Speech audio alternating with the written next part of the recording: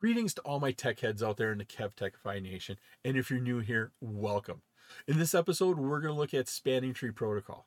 We'll be discussing spanning tree protocol, STP recalculation, layer 2 loops, STP port roles, spanning tree root bridges, STP coth, and selecting the root bridge. This episode is part of my series on network security. I'm Kevin, here at KevTechify. Let's get this adventure started.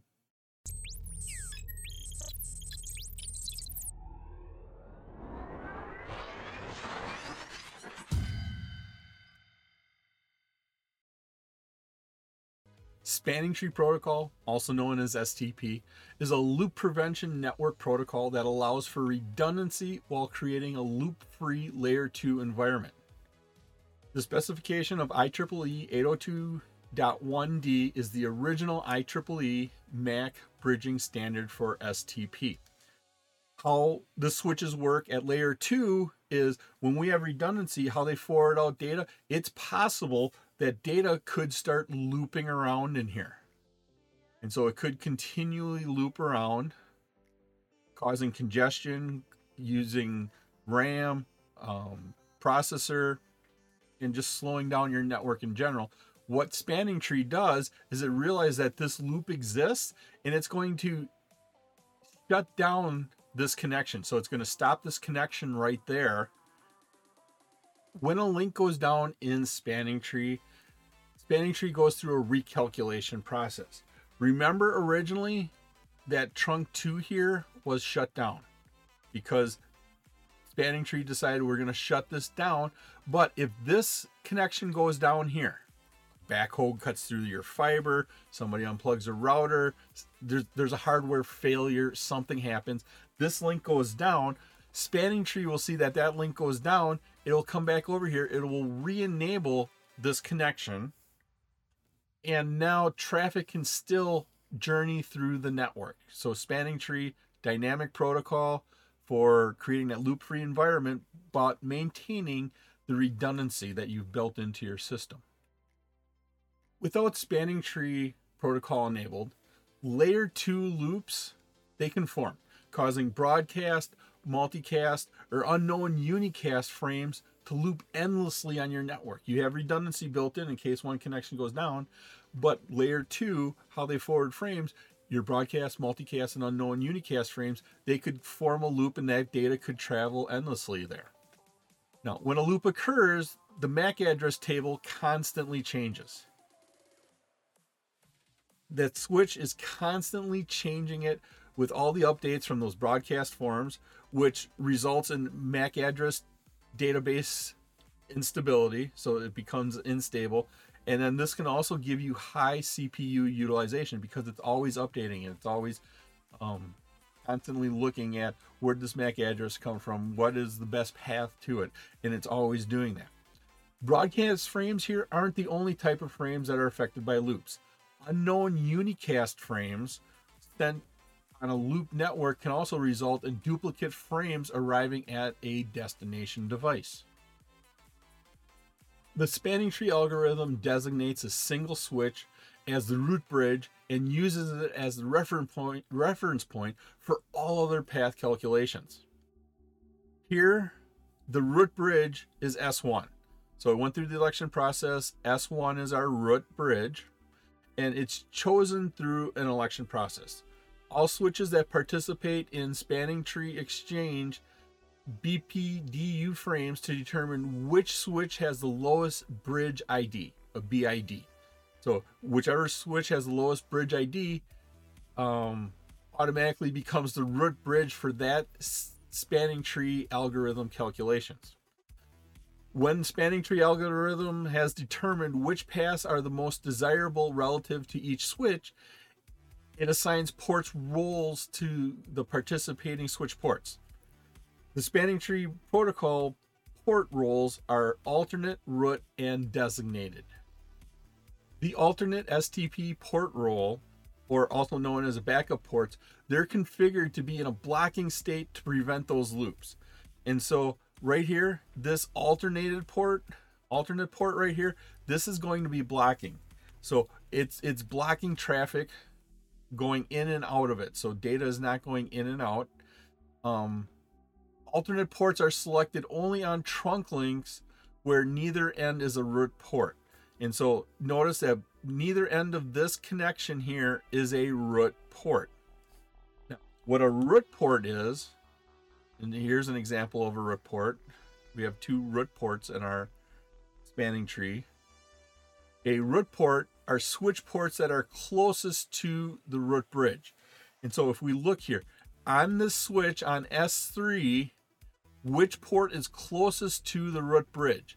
That gives us our root port. So on switch 3, that's Fast Ethernet 01, that's directly connected to the root bridge. Down here on S2, the root port here is this port that's directly connected to S1. So this here, F01, is the closest port to our root bridge. So those are our 2 root bridges. Then we have our designated ports. So in our diagram here, we have 3 designated ports. If one end of a trunk is a root port, then the other end is a designated port. So if one end here is a root port, once again, root ports are determined, there's 1 root port per switch. The root port is the closest port to the root bridge. And so if one end is a root port, then the other end is the designated. Because this is the root here, this makes this other end of this connection a designated port. All ports on the root bridge are designated ports. That's the other thing. All ports here on the root are designated ports. So that's how we decide who's a alternate port, designated port, or root port. If you like this episode on Spanning Tree Protocol and you get value out of it, and depending upon the platform you're using, please click that like button, give a 5-star rating, leave a comment, subscribe to my channel. Doing this supports the channel, which in turn helps me bring you more great content. You can also visit my website at KevTechify.com for all of my details on how to get these episodes in video and podcast form. Every spanning tree instance, whether it's a switch land or broadcast domain, has a switch designated as the root bridge. The root bridge here serves as the reference point for all spanning tree calculations to determine which redundant paths to block. An election process here determines which switch becomes the root bridge. After the switch boots, it begins to send out BPDU frames every 2 seconds. Now, these BPDU frames contain the switch bridge identifier, BID, and the root ID. Eventually, the switch with the lowest BID ends up being identified as the root bridge for the spanning tree instance. Here in our diagram, we can look here and see that each one of these has a bridge ID. So the priority here is 32,769, 24,577, and 32,769. The lowest bridge ID became the root bridge. So 24,577, lowest bridge ID on S1. S1 then became our root bridge. The path information is determined by summing up the individual port costs along the path from the destination to the root bridge. Each destination is actually a switch port. The default port costs are listed in this table.